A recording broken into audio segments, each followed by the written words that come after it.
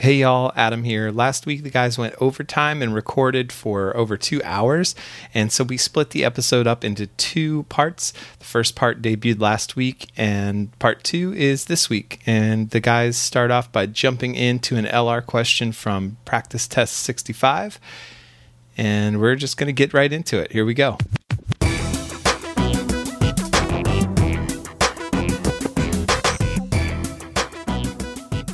All right, so we have this logical reasoning question. We have that and a personal statement on the agenda. I've got all the time in the world, Ben. It depends on how long you want to go. Let's do it. I will read this. This is from Test 65, Section 4. It's question 15. It's a logical reasoning question. So you can actually find this in the free trial of the Daemon if you want to do that. Anyways, copyright was originally the grant of a temporary government-supported monopoly on copying a work. Okay, it's a little wordy, but as I sit here and think about it, it's like, okay, so they're telling us what they think of copyright. They think that copyright is this thing that's, one, it's granted by the government, and 2, it gives you a monopoly. In other words, you're the only player in a certain space for your work. And one thing that I'm keying in on is the use of originally. Mm-hmm. Yep. Because they're not telling you necessarily what it is. They're telling you what it originally was. Sure. Excellent point. Which now I'm going to use my reading comprehension skills, which number 1 tip for reading comp, try to predict what you think is going to come next.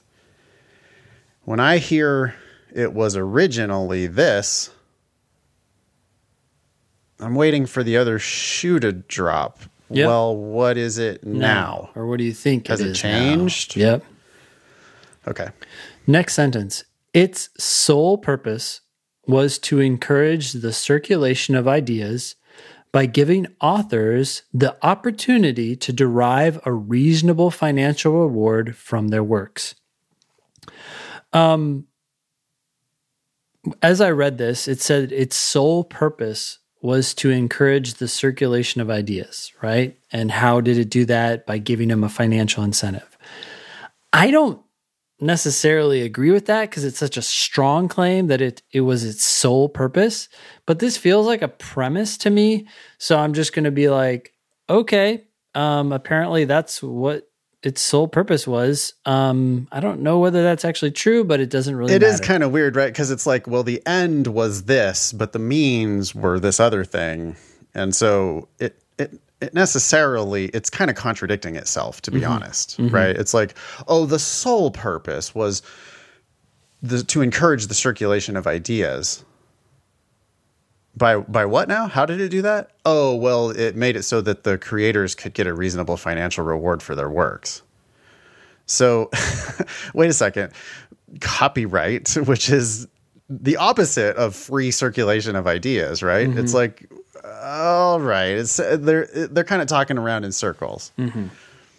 The sole purpose was to encourage the circulation of ideas by making it so that nobody else could circulate these ideas without paying the author. Yeah. Okay. Anyway, which it's all historical still, right? Which I'm deducing from my own real world experience. Like, okay, I get it. Like, you are limiting the circulation of ideas by only allowing the author to do that, but you're assuming that if you hadn't have done this, then the author wouldn't have created the ideas in the first place, right? So, right, that's better. Something is better than nothing. I like that you're bringing in outside background knowledge, right?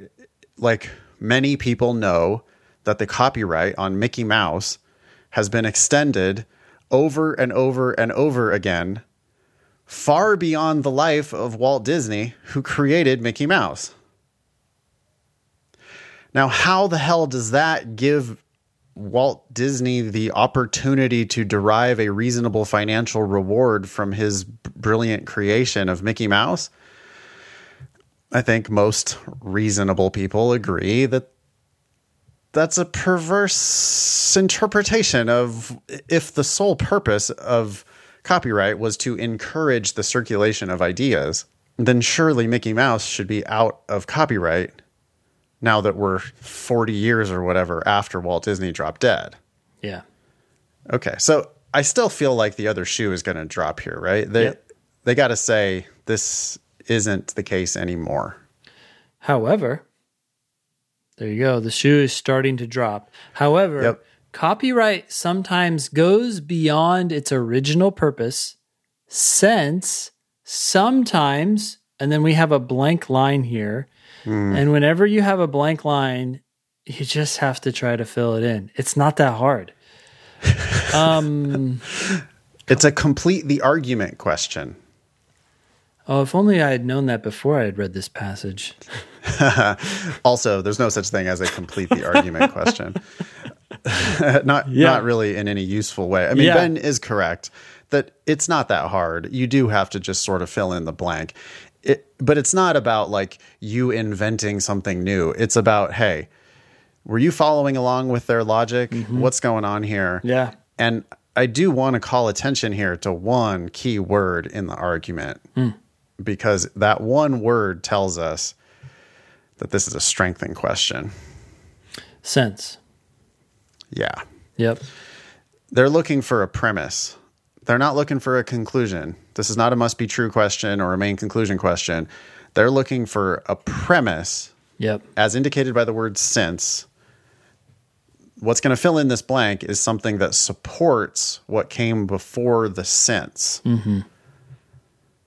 So we're trying to prove that copyright sometimes goes beyond its original purpose, which they have described for us kind of at length, right? 2 full sentences about the original purpose of copyright. And now they're telling us that, hey, we got a problem. Copyright sometimes goes beyond its original purpose since blank. So they said its sole purpose was to encourage the circulation of ideas by giving authors the opportunity to derive a reasonable financial reward from their works. So in my mind, any answer that shows us trying to accomplish something other than encouraging the circulation of ideas, or doing something other than helping these authors derive a reasonable is kind of an interesting word there too, financial reward. Now it's going beyond what it said in that second sentence. And I'm looking at that answer as a potential option. So my prediction here would be sometimes it does more than encourage the circulation of ideas. It also encourages enterprise or something like, I don't know. So I'm just guessing. Like something more. My prediction here would have to do with my background knowledge of the fucked up copyright problem. I mean, this is something that many people understand. Like this is something that many people like. It's actually taken from relatively recent news. The Disney example is perfect here. Like if copyright's purpose really was just to encourage the circulation of ideas by giving authors the opportunity to derive a reasonable financial reward from their works, then how the fuck does it make sense that we keep extending the copyright on Mickey Mouse so that the Disney Corporation can get multi-billions of dollars off of this work decades after Walt Disney died? Well, that example also shows that the sole purpose was not just to encourage the circulation of ideas, but to make more money, right? Maybe it was when it first...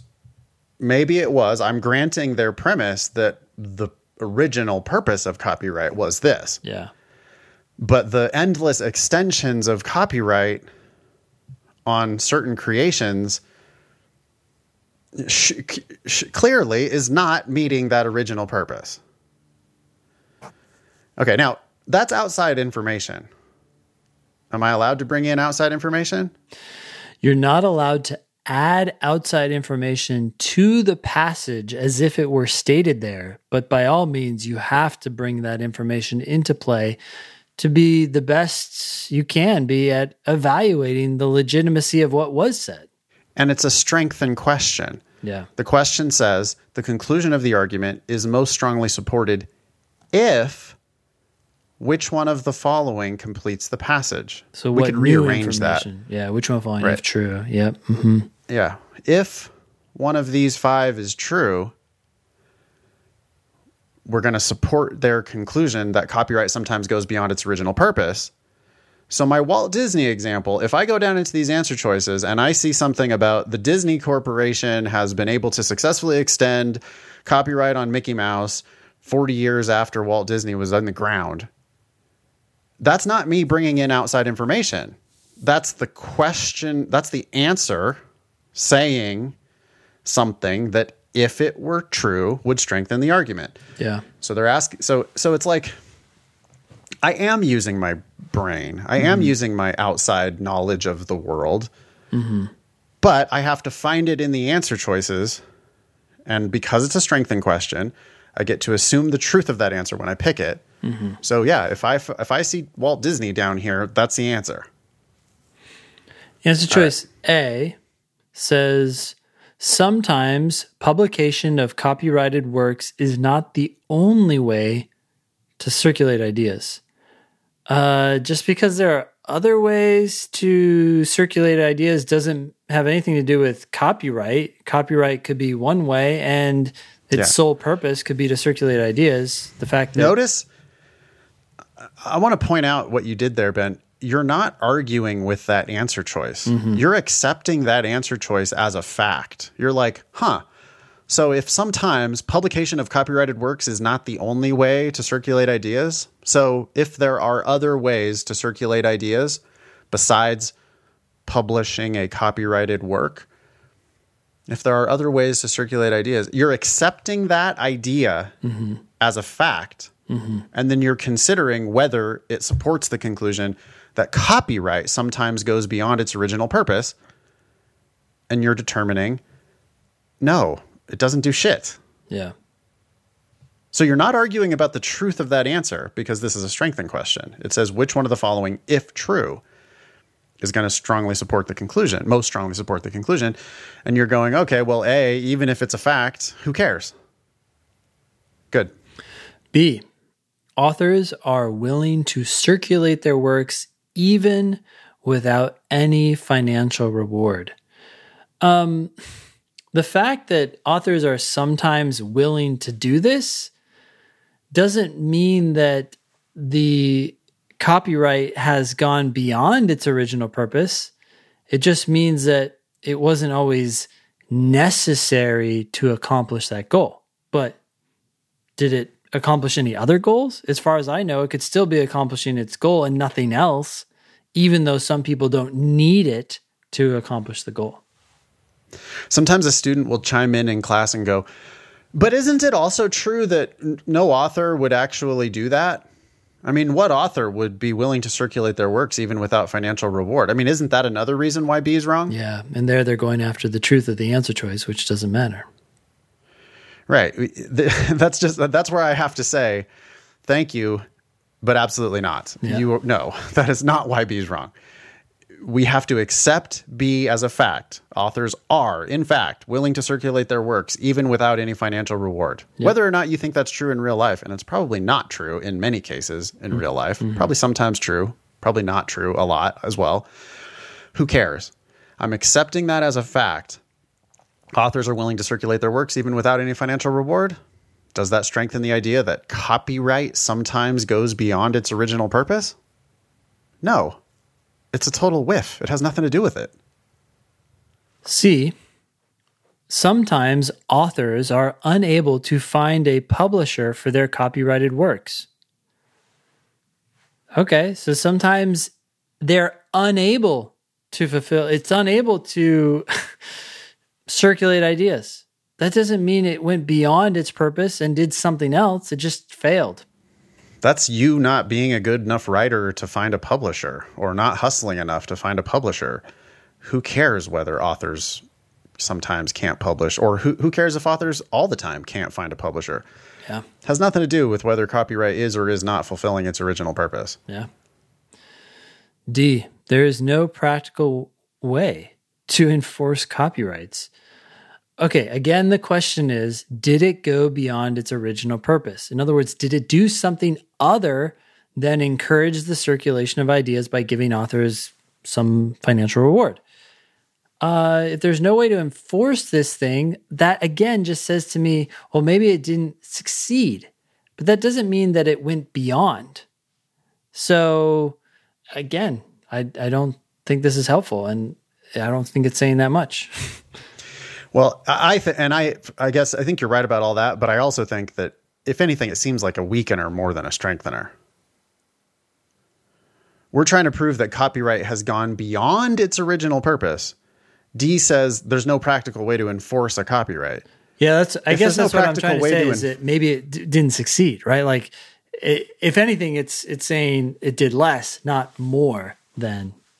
Right. So frequently wrong answers on a strengthen question will cut in the opposite direction. Mm-hmm. Anyway, D looks like a weakener. It's clearly out. Yep. E, copyrights hold for many years after an author's death.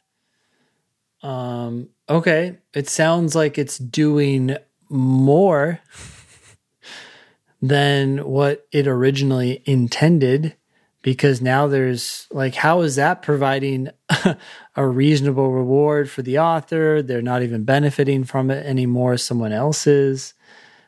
This is the answer that goes into your prediction. But even if people didn't make that prediction, the point is that something else is going on here. It's going beyond what it originally did. And that's all I'm looking for. I think many smart people, many educated people, people who follow the news, people with an interest in legal matters. Maybe you've taken an intellectual property class as an undergraduate. Maybe you're just interested in these matters. You've worked in tech or something. I think many people are going to predict this answer that, hey, we know that Walt Disney is still getting paid decades after he died. Yeah.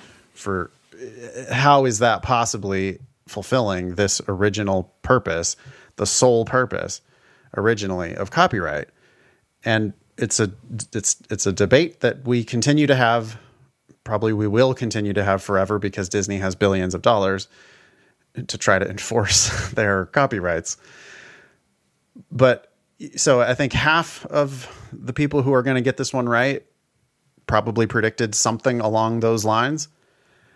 But even if you didn't make that prediction, if we accept as true the answer E, that copyrights hold for many years after an author's death, and if we accept as true that the sole purpose of copyright was to encourage the circulation of ideas by giving authors the opportunity to derive a reasonable financial reward from their works,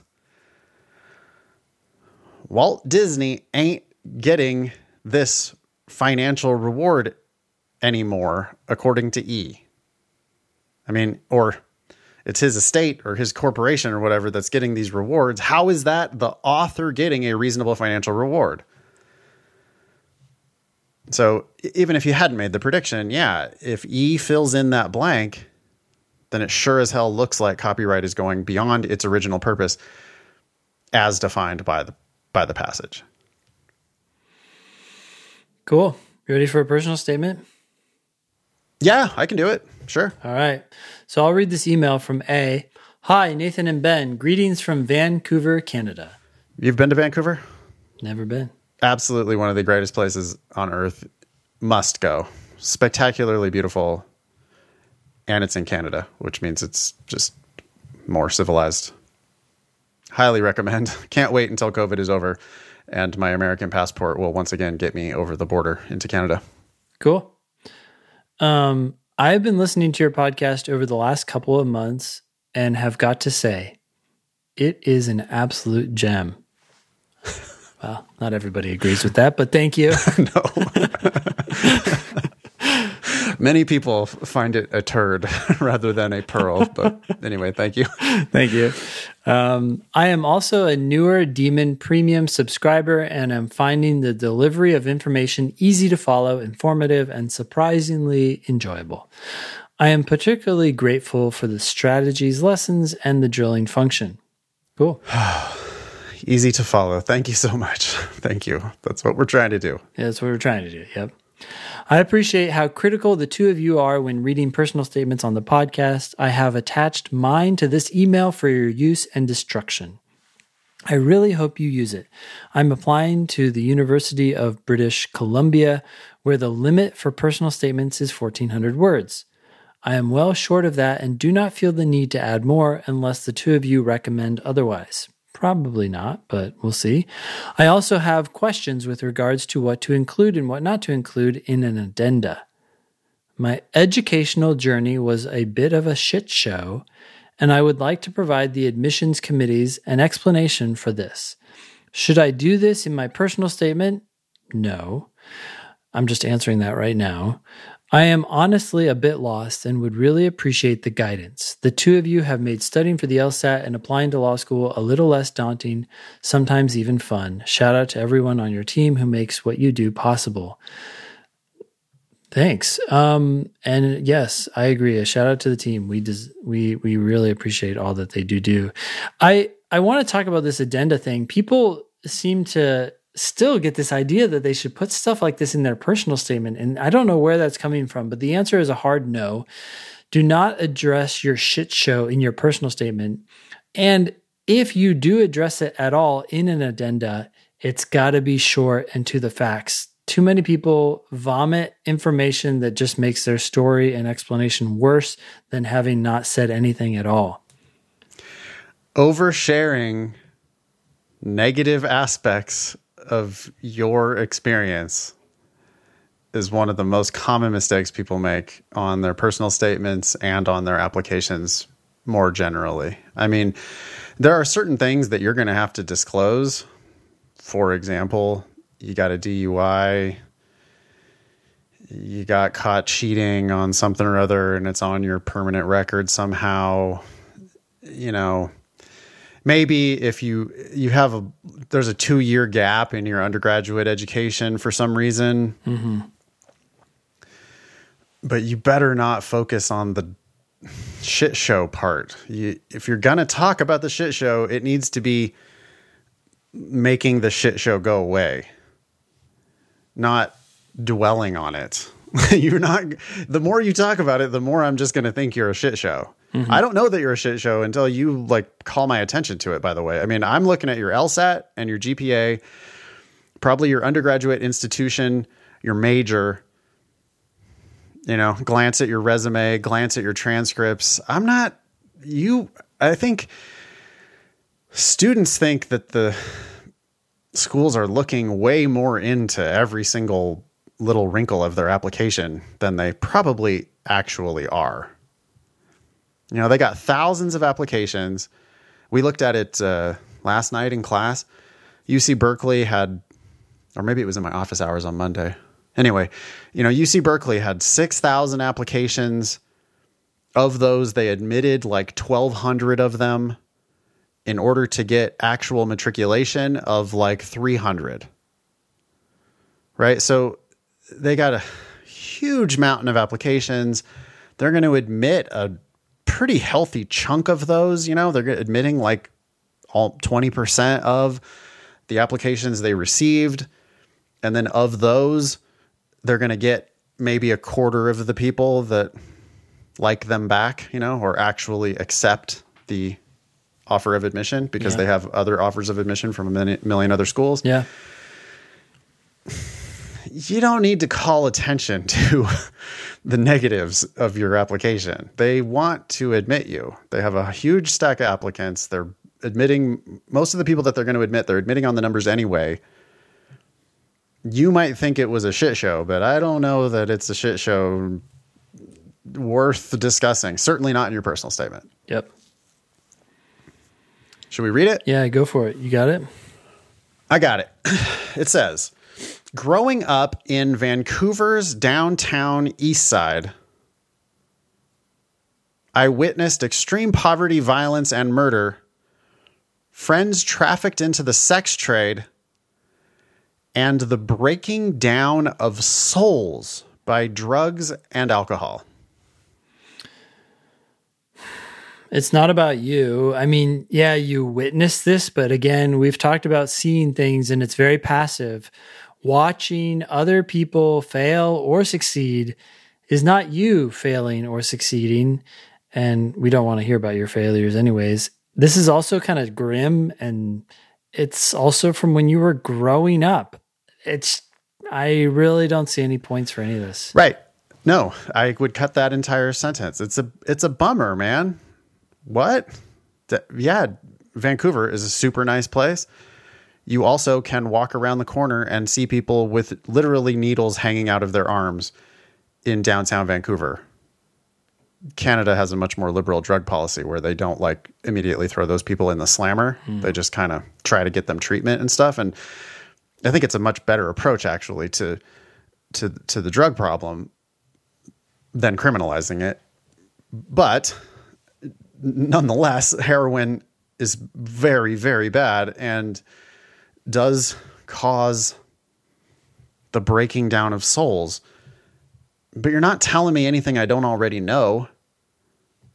Like, there's urban poverty, violence, murder, sex trafficking, drugs.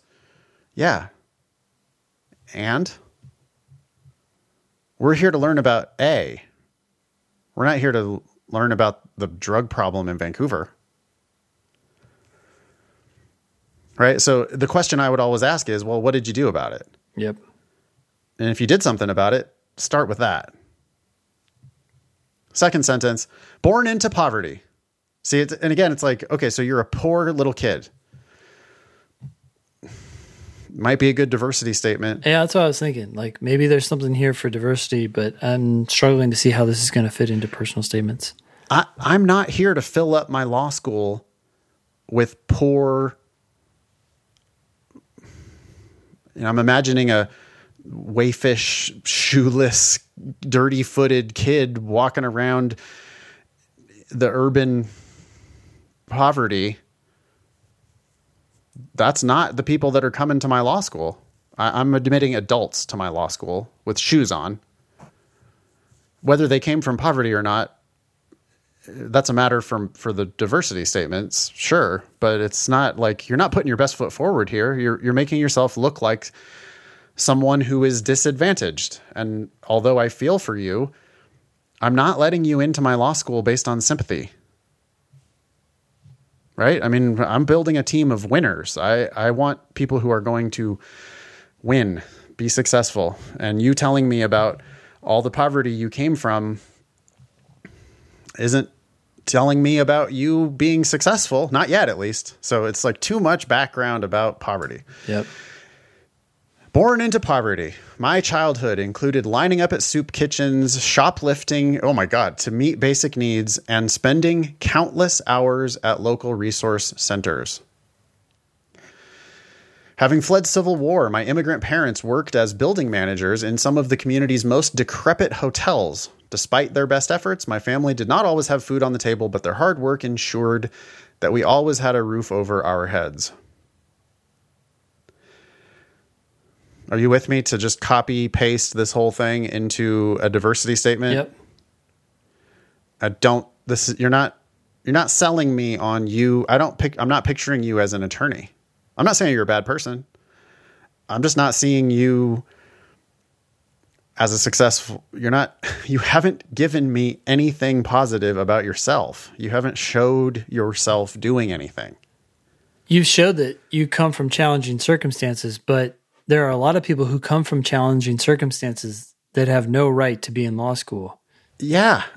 It's like, I mean, because let's be really honest. The vast majority of people who come from these circumstances are not qualified for law school. They probably didn't even graduate high school or let alone graduate college. So there's an army of people who come from a background like yours. And it's a social problem. These are circumstances that you certainly can overcome, but you got to get to the overcoming part if you're going to make me start picturing you as someone who's going to be successful in my law school. Yeah.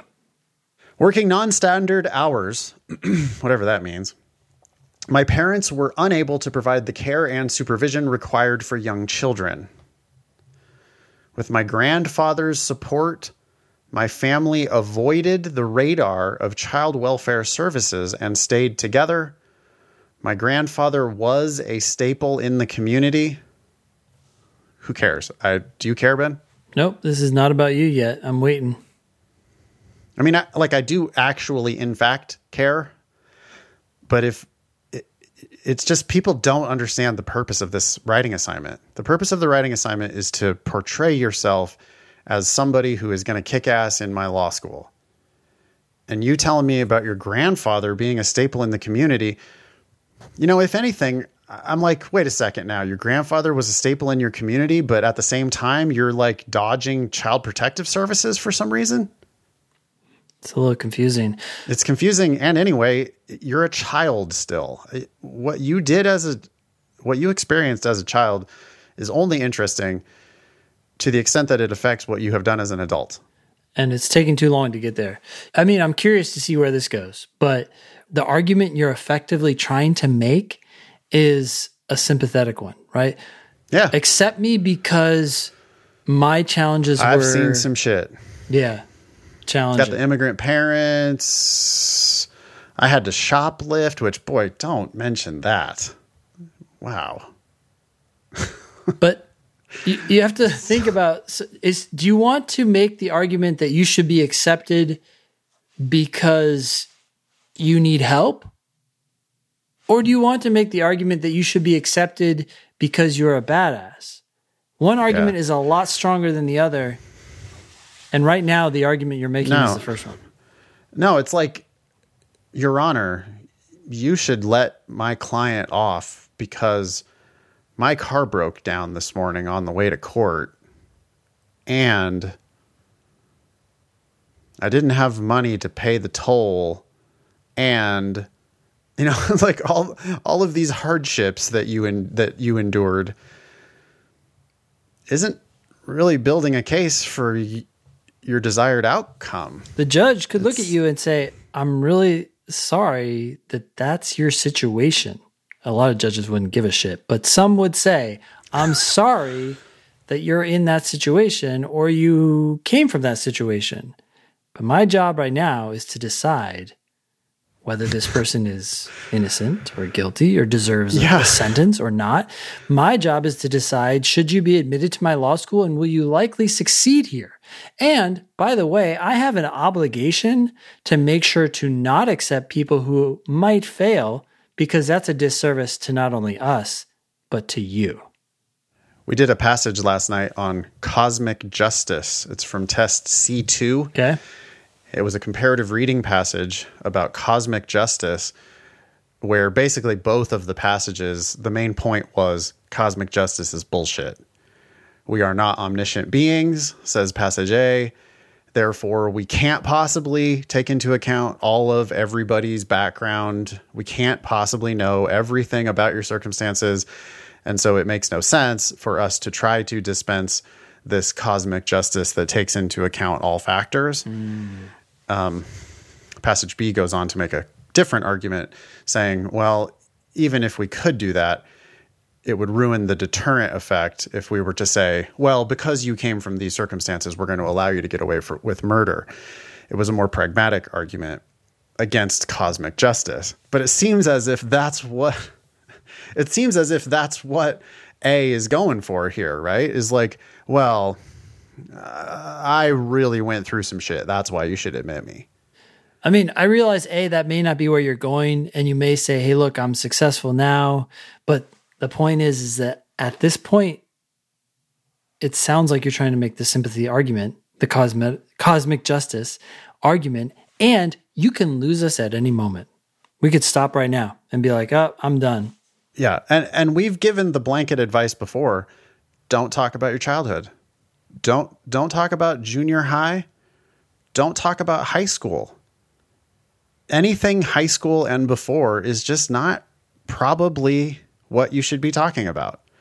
I'm not admitting children to my law school. I'm not admitting high schoolers to my law school. I'm admitting adults to my law school.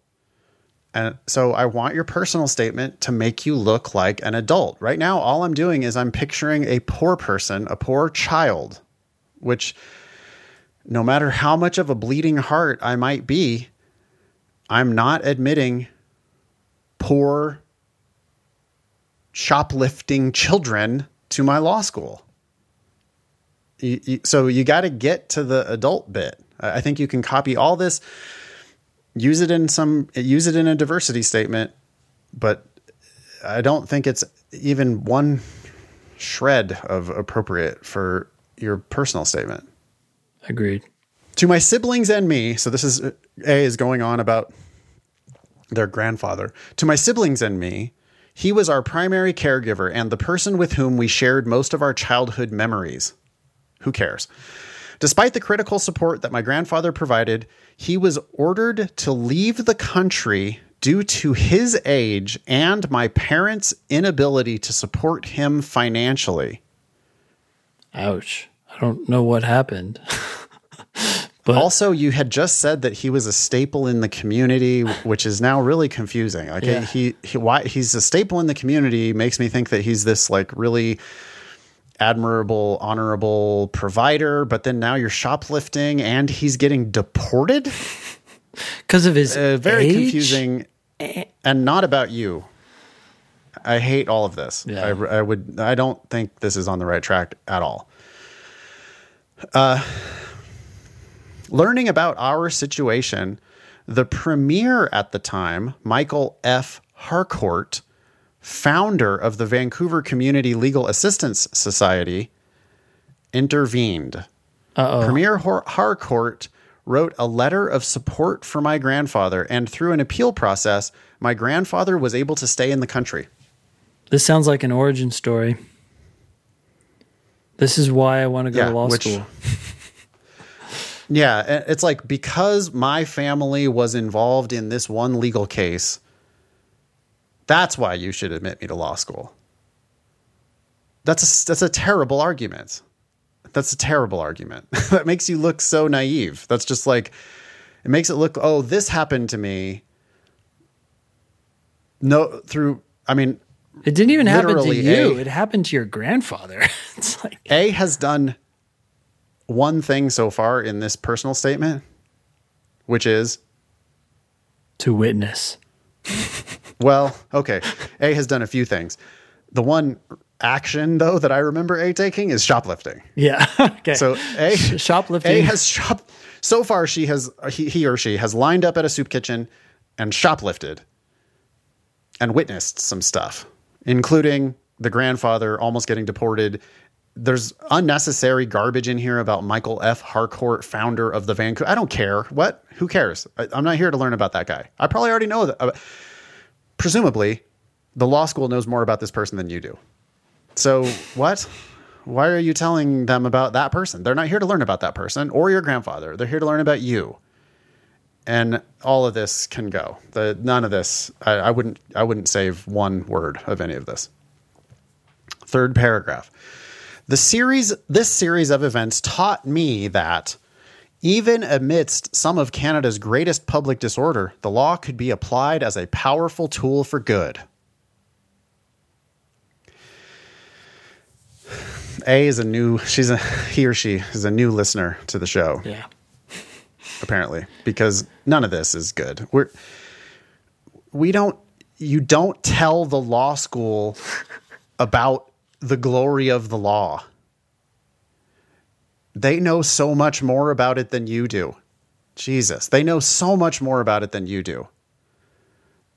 You know, it's kind of like a bringing sand to the beach type of a situation. You're just like, they sell law school. That's what they do. And you're now telling them about how good their product is. Yeah. They don't, what? For this reason, I have believed in the law, regardless of the trials and tribulations I have experienced as a radicalized individual. Now I'm scared. You're radicalized? What does that mean? Do you think law schools are looking for radicals? No. Law schools are looking for good worker bees. Yep. This experience has fueled within me a deep passion. Ugh. If there's one word I don't want you to include in your personal statement, it's passion for community and public service with an overarching interest in the rule of law. What the fuck are you even talking about? You have an overarching interest in the rule of law? Okay. What? What? What do you mean? Since your grandfather almost got deported, therefore you have an overarching interest in the rule of law? It's a situation actually in which the law was violated in an attempt to correct a wrong, right? The law actually didn't save your grandfather here. The politics of the situation. The law was about to deport your grandfather, and you miraculously appealed the law. Anyway, you haven't done jack shit here. You're telling me all of these things about what you believe about the law. You haven't been to law school, therefore I give no shits what you believe about the law. People who haven't gone to law school don't know anything about the law. Yep. Even people who have gone to law school, what they have realized is how little they know about the law. You haven't gone to law school yet, so you think you know things about the law.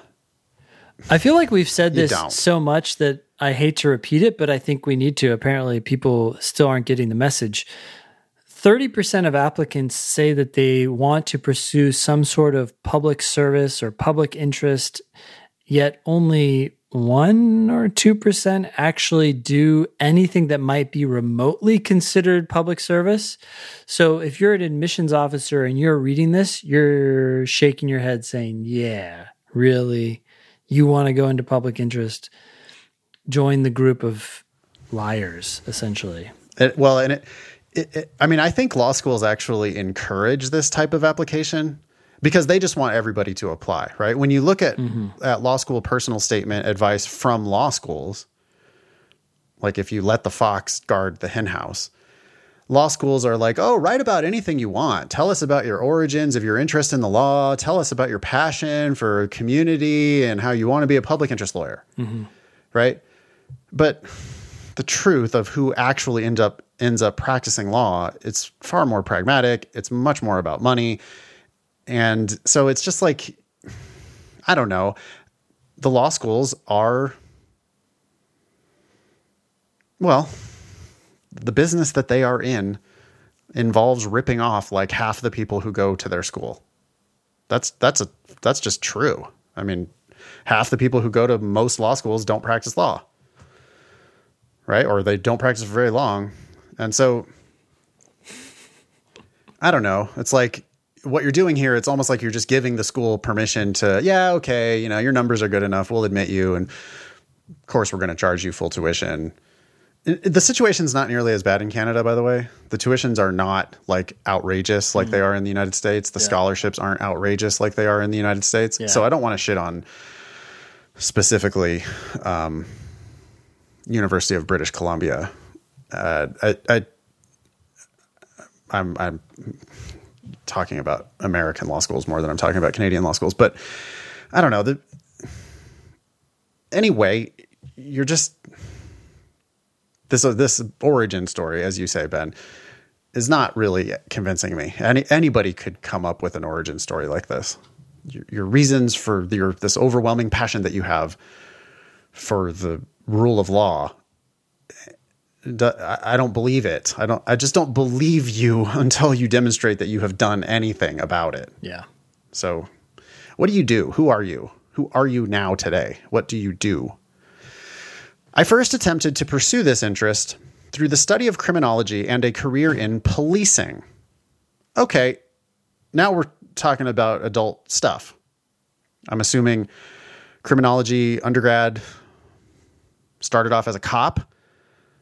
That's definitely legal adjacent shit. Mm-hmm. And I would just so much rather hear a story about what you do as a cop. Yep. I was well into my first degree and positioning myself for a job when I had a moment of realization that would ultimately change my career path. Ben's shaking his head. You don't like the moment of realization? No, there's too many moments of realization going on in this statement. Well, there's just like, also, even if this is true, right? Moments of realization, I think, are revealing to the person who has them. Like, you're excited, you're like, oh wow, cool. But happens so often in these personal statements that we read on the show, they have the opposite of the intended effect. So instead of it being like this glorious revelation from heaven, all of a sudden I'm sitting here going, okay, like, you're making a career move based on like a momentary realization. There wasn't like a thoughtful deliberation about what you should do. It doesn't show leadership. It just shows kind of like living by the seat of, what is the phrase? I don't even know, but anyways. Yeah. And anyway, all we care about is what happened after this moment of realization. Yeah.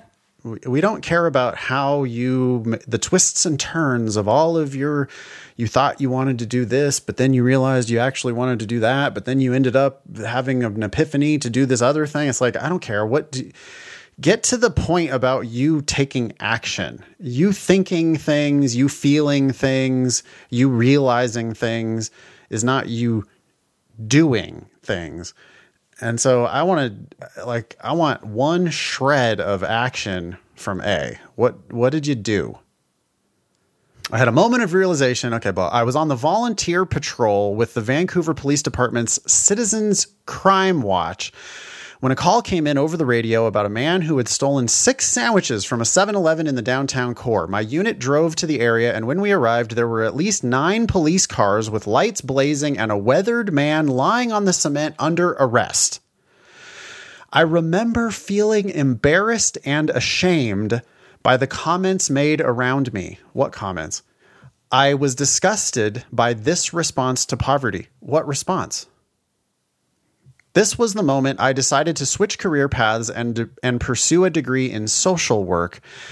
Little did I know the impact that this decision would have on my life. Okay, Ben, we have to cut all 4 of these first paragraphs. This is not what we want. Yeah. Tell me about your career as a social worker, okay? Just cut all this bullshit and tell me what you do as a social worker. All of this epiphanies and realizations. And by the way, you just broadly shit on the entire Vancouver Police Department. I don't know if you realize that or not, but like, this dude stole sandwiches. They arrested him. And now you're just embarrassed by comments which you don't even describe. I don't think you should describe them because I don't think you should tell the story. But you're just like, oh, look at basically you're like, oh, these dirty cops arresting this guy. What? Okay, I believe you that you're passionate about all these issues.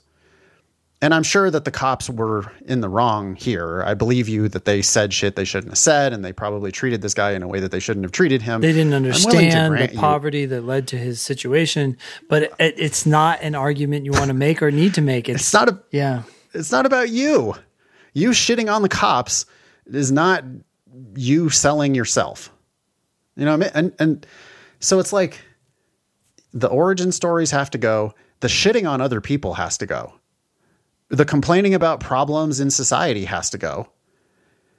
It's all really common. It's like people think that they're telling this beautiful, sad story, but in truth, it's like so mundane.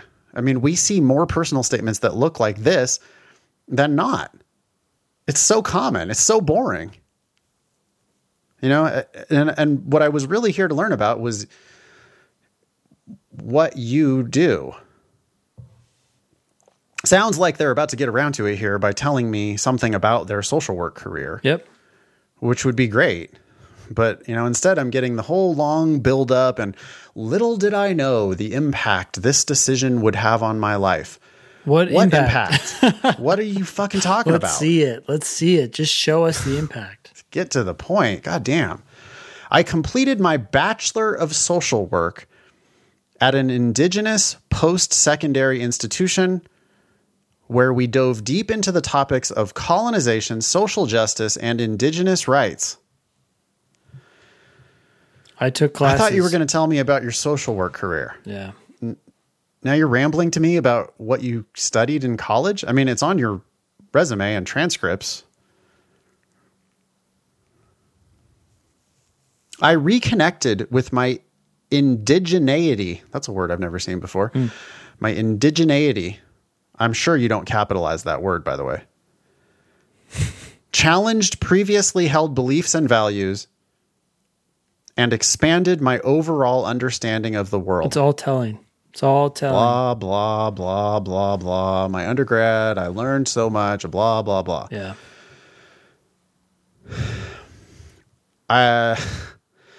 This is where I came into my own as an individual and recognized my interest in social policy. It's telling. What the heck? Anyone could say this. Oh, I've learned so much about the world. I've learned so much about myself. I've really figured out what I want to do. Okay.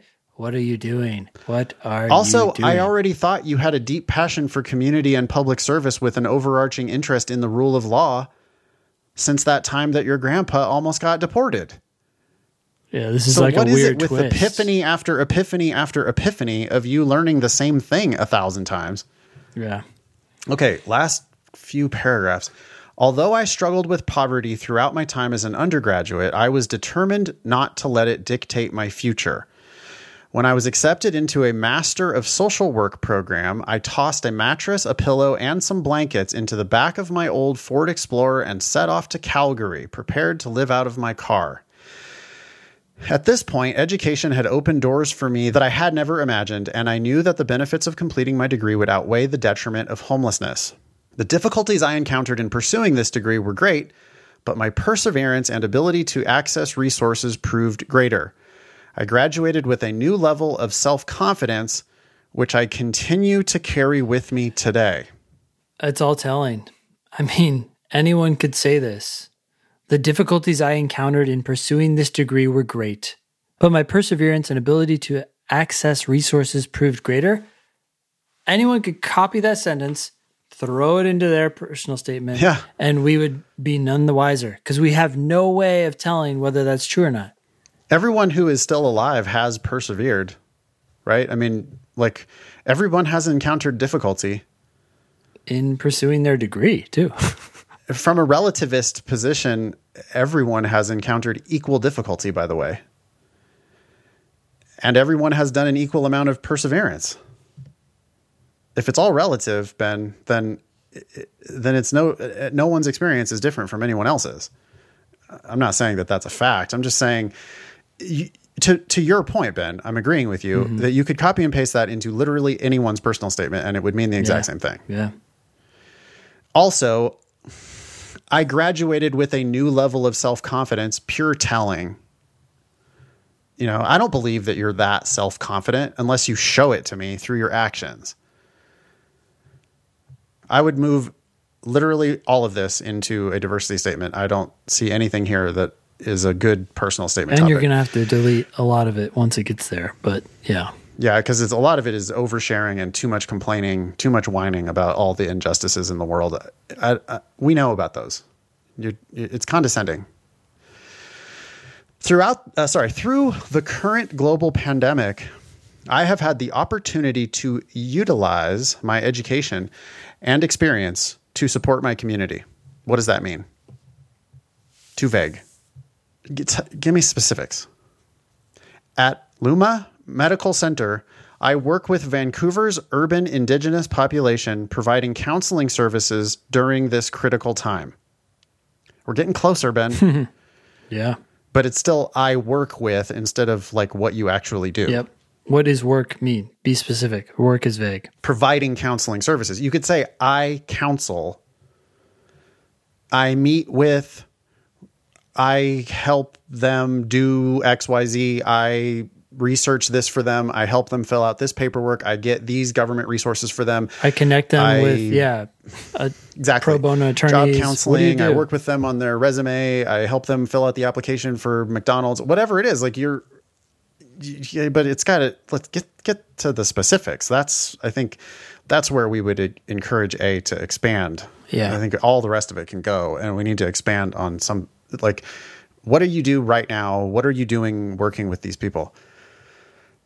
I have also been driven to teach and am currently an instructor at the Nicola Valley Institute of Technology. Here, I have the privilege of supporting Indigenous students through their educational journeys during the most challenging time in some of their lives.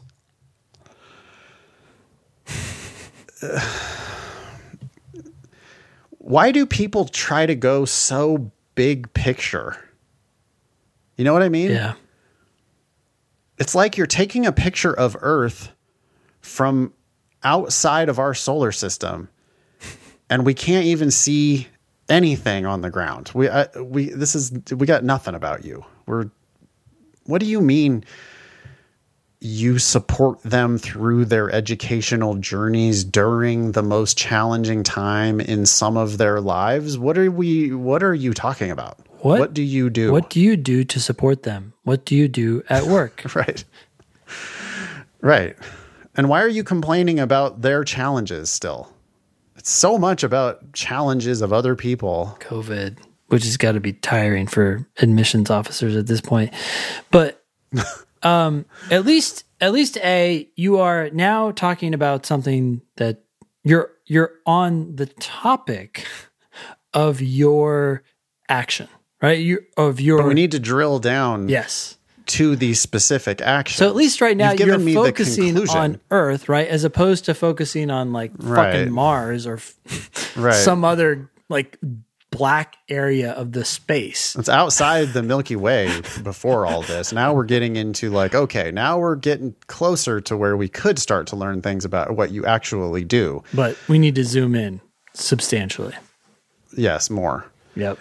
Overall, so now it goes back the other way, though. Right? Zoom back the next out. sentence says, overall, I have used this moment to continue learning and to support individuals through these difficult times. By the way, you're repeating yourself so much. Yeah.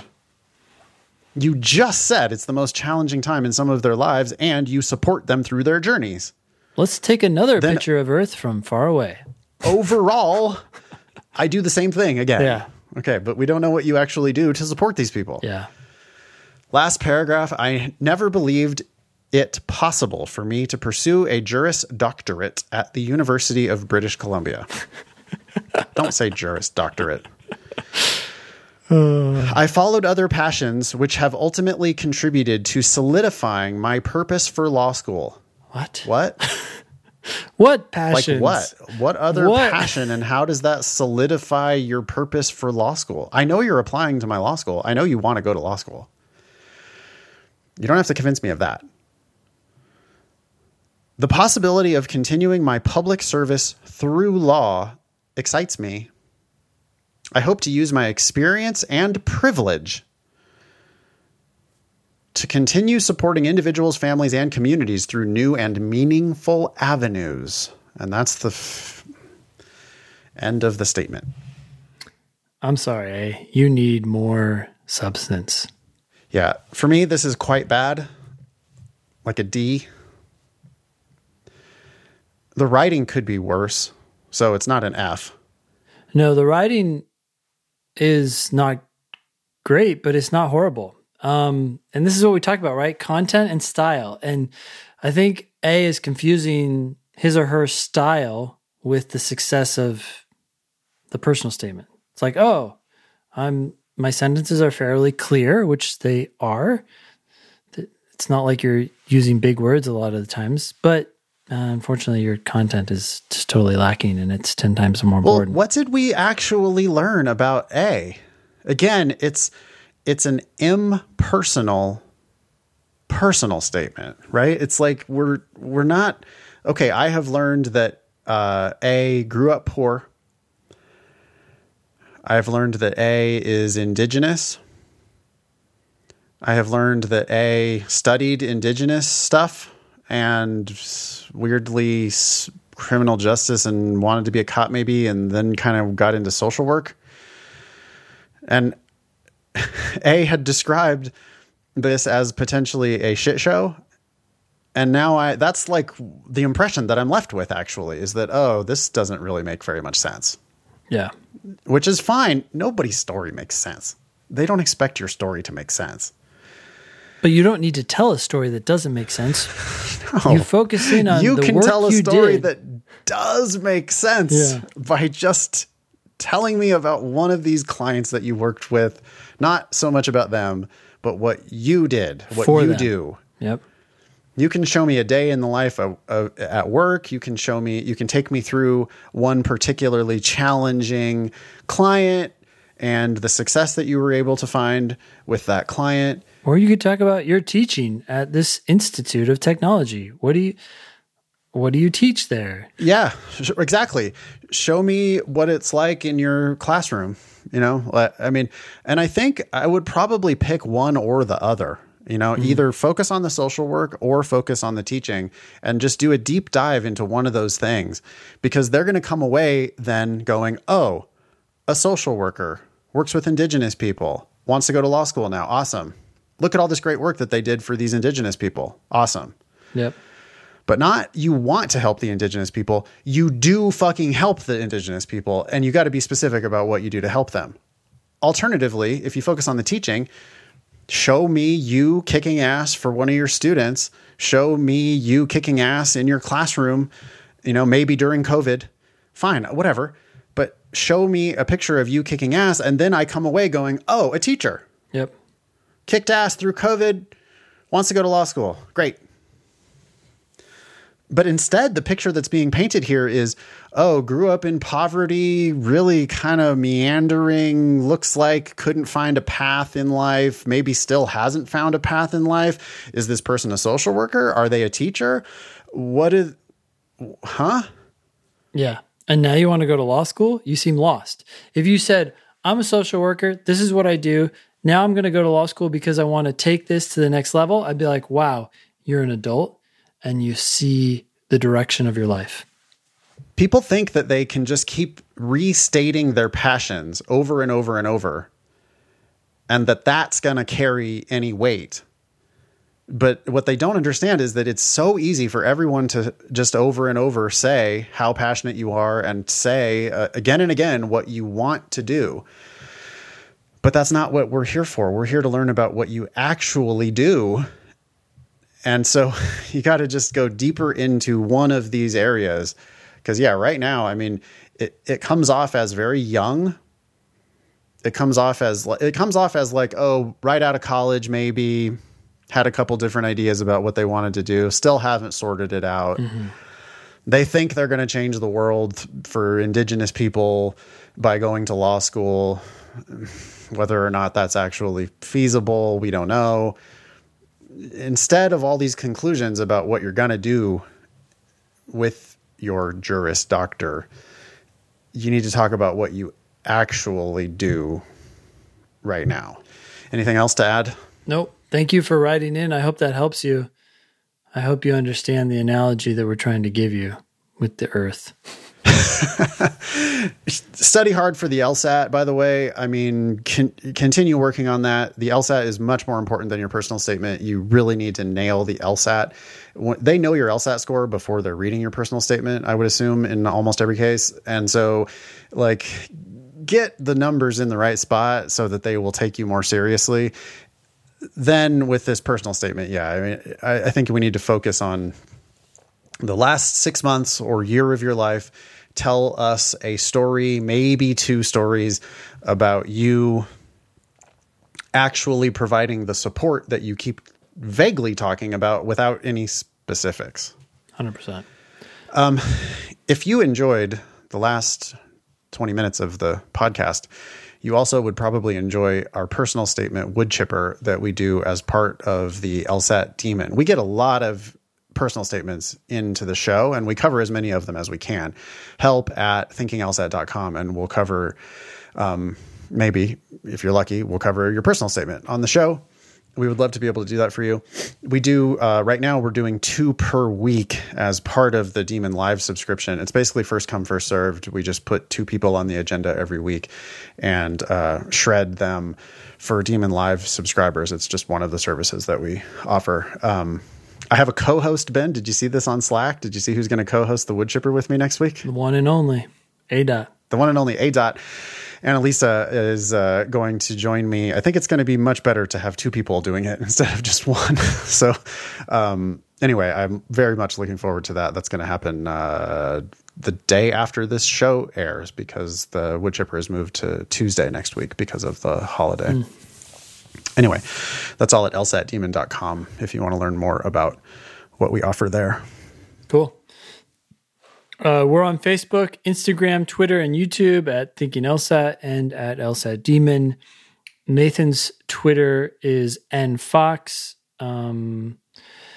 Leave us a review on iTunes. And as Nathan just said, email help@thinkinglsat.com for questions for the show or help@lsatdemon.com for questions for the LSAT Demon team.